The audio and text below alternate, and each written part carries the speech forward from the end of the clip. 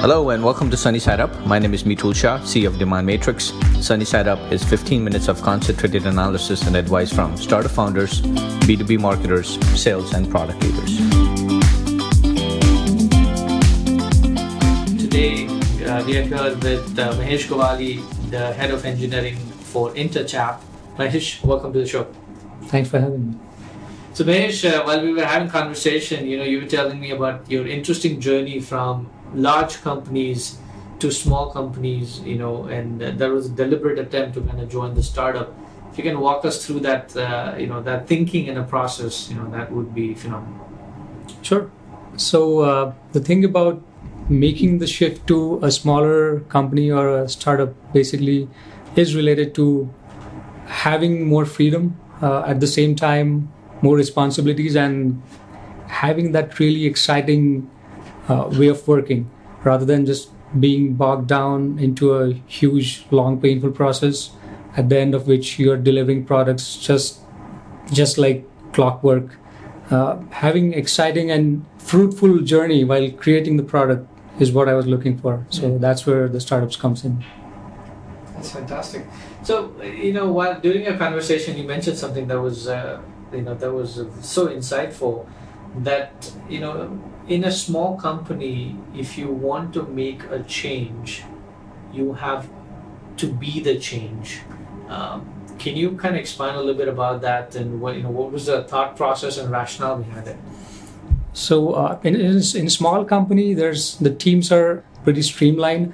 So getting a change is easier because there's less friction. But for getting people motivated or justifying a change, you still have to do it yourself first. So if you have to move from GitHub to GitLab, you go and do it first, and then people will. You have to still justify why both of the tools are same, but you have to justify like this is more easier to use. There's much easier CI pipeline. There's much easier on other aspects of the products.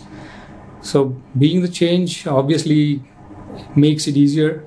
And it's one of the emphasis I would say.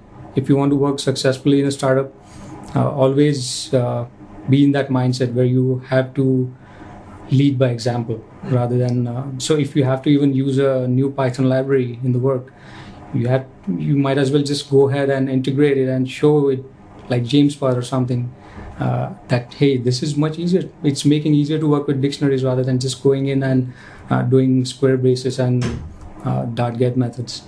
So yeah, that's how it works. I think one of the examples you kind of gave was that was so interesting about being in the change that how you guys implemented TDD, test-driven development, trying to plug the holes because you guys just got frustrated, and without that the things would never be addressed or fixed. But in startup, when you're trying to run 1,000 miles an hour, it is very hard to kind of stop, reflect, look back, and see if you can stop collecting technical debts, if I can call that. But if you can expand on that, I think that would be great. Yeah, so the tech debt gets on accumulating over the time, and the problem we used to face is we used to see similar issues cropping up now and then. So that's when we decided we had heard about test-driven development and tried it out a little, but there came a time when we just put our foot down and said let's just do it this way because it's much more easier and having a tangible approach to what has been developed, because now it is justified because it passes a test. That this thing can go out and ship in the product. So that made assessing things and making them manageable more easier. At the same time, living up to the quality expectations was much easier. In a startup, especially, having our own checks on the quality made much more of a difference because we cannot have a big team which is just doing quality analysis. So as a hands-on leader, somebody who's still pretty hands-on, who codes pretty much on a daily basis, trying to manage the team, still trying to be hands-on. it's a bit of an acquired taste, right? Either you are a good developer or you're a good manager. Finding the blend is always difficult. Yeah. What are the important skills for tech founders or emerging founders who are just getting into this, that they need to be aware of, that be cognizant of that, because otherwise it's going to really hit you from the left side? I'd say reading is the most important of the skill, and listening. So reading is with the printed mediums. Reading comes where you're assimilating information, consuming a whole lot of knowledge. You have to keep yourself updated about the technologies that you're already working with, the potential technologies that you're evaluating, keeping an eye on maybe there was a tech which was not suitable 4 months down the line, but now it seems like a really exciting thing. So keeping your eyes out all the time. On the management aspect, I would say the most important skill is to listen to people and think about why they are doing things the way they are doing it, rather than just imposing, hey, you have to do this and this is the way. That is one of the things I was not really. It was something that I did not like, particularly in a big company. So that part is really easy to deal with, because you get to talk to people directly, think about what problems they're having and how to solve them, and at the same time you're also dealing with a lot of tech. The most important thing I would say is getting up early in the morning. That is actually the first time I'm hearing. Usually when you talk to tech people, they're night owls. Getting up early in the morning is not on the cards in general. But if just hardcore tech, I would say even I like to stay awake at night and squash all those bugs. But people have to be in the office at the next time in the morning, and you had to have a head start before even people start arriving. Okay. So that's getting up early in the morning helps in the people management aspect of things.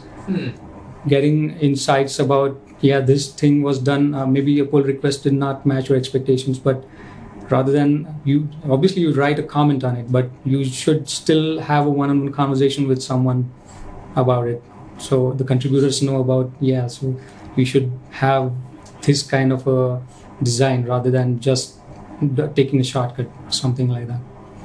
Interesting. I think that must be a very insightful comment for a lot of tech founders or tech people listening to this. The other aspect, as we were kind of discussing, and some of the insightful comment you kind of made, was that in startup, as we talked about, if you want to change, you got to be the change, but also you got to be the product. You have to drive yourself as a product. And I was very curious to just kind of understand your views on that. What do you mean by that? So you have to not only embrace the product that you're building, but you have to motivate yourself. At the same time, you have to build your own brand.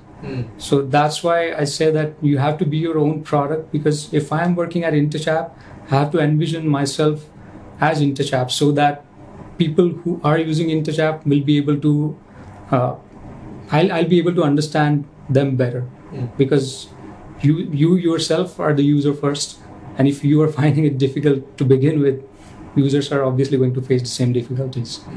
So having your own mind trained into thinking yourself as a product helps a lot, I would say. Let's come back to, I guess, one of the biggest bane for any startup: recruiting.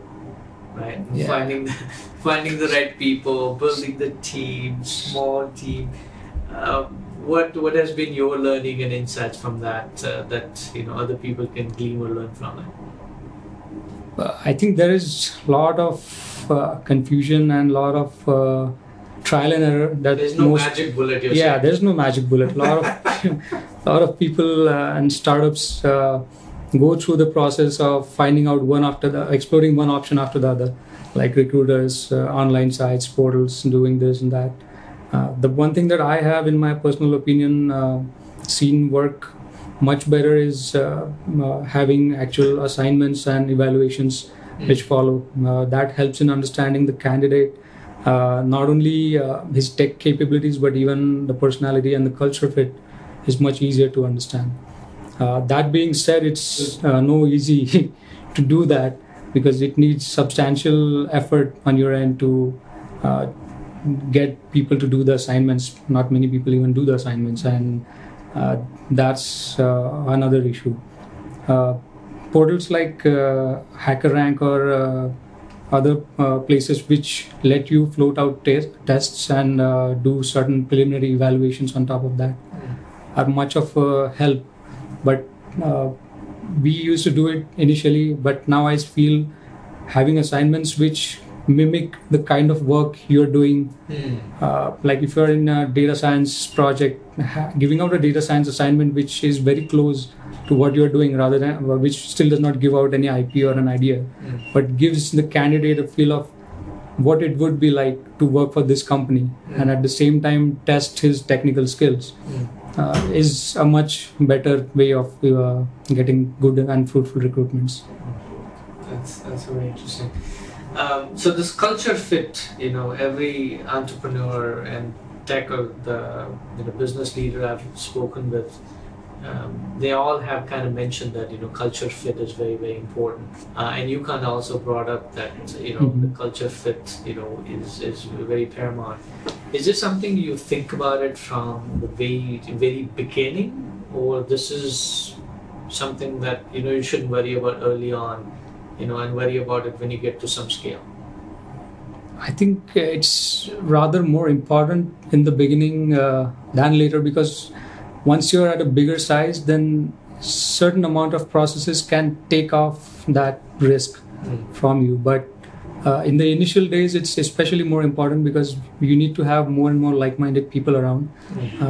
I'm not saying people should not be critiquing each other. That should obviously be happening because that's how startups grow.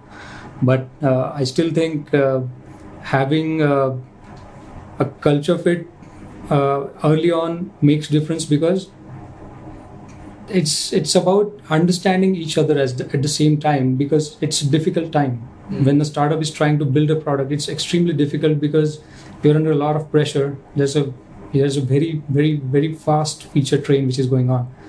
And if you don't have people who are working as one unit, it becomes very difficult, because no matter, you've seen the movie 300, right? Yes. A small unit can still take on a big task if they are aligned properly. That's why culture fit really matters. Interesting. Now, as you said, the reading is very important. Are there any books, any resources, you recommend to entrepreneurs, to people who are in this journey, getting started, on this journey, that would be helpful for them? I've read a lot of books, but I like Outliers much because it talks about by Malcolm. Malcolm Gladwell. Because it talks much about what makes people successful apart from what you think are the obvious factors. And that's what teaches you about thinking from different point of views. Also, I read a lot of Medium blogs. I follow almost all the tech that I use have their own Twitter handles, Django, Python, and whatever the databases I'm using. So I follow them on Twitter. It's much easier because Twitter is like a sounding board where people announce big things. So you get to know about the new things when they come right away, rather than just stumbling upon a blog somewhere. While that is one thing, you should still have your own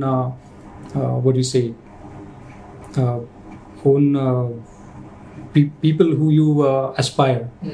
Like I really like Shutter's Mill's blog and FAQs, but that's mostly related to C++. But I still follow it because at the end of the day, that's still core. And about Python and other communities, people are pretty eager to share new things.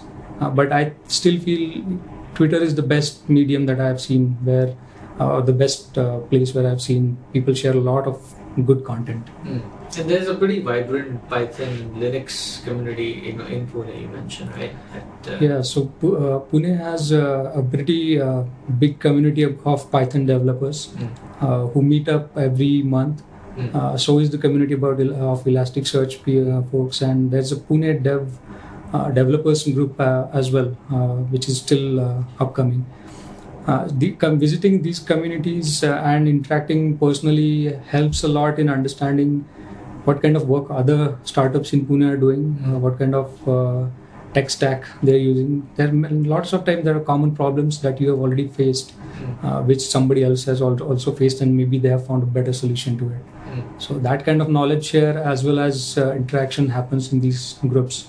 And I'm really thankful to the Pune Python community for continuing their efforts with making the community what it is and keeping it alive. Fantastic. Well, this has been an amazing interview. Thanks for your time and thanks for coming to the show. Thanks, man.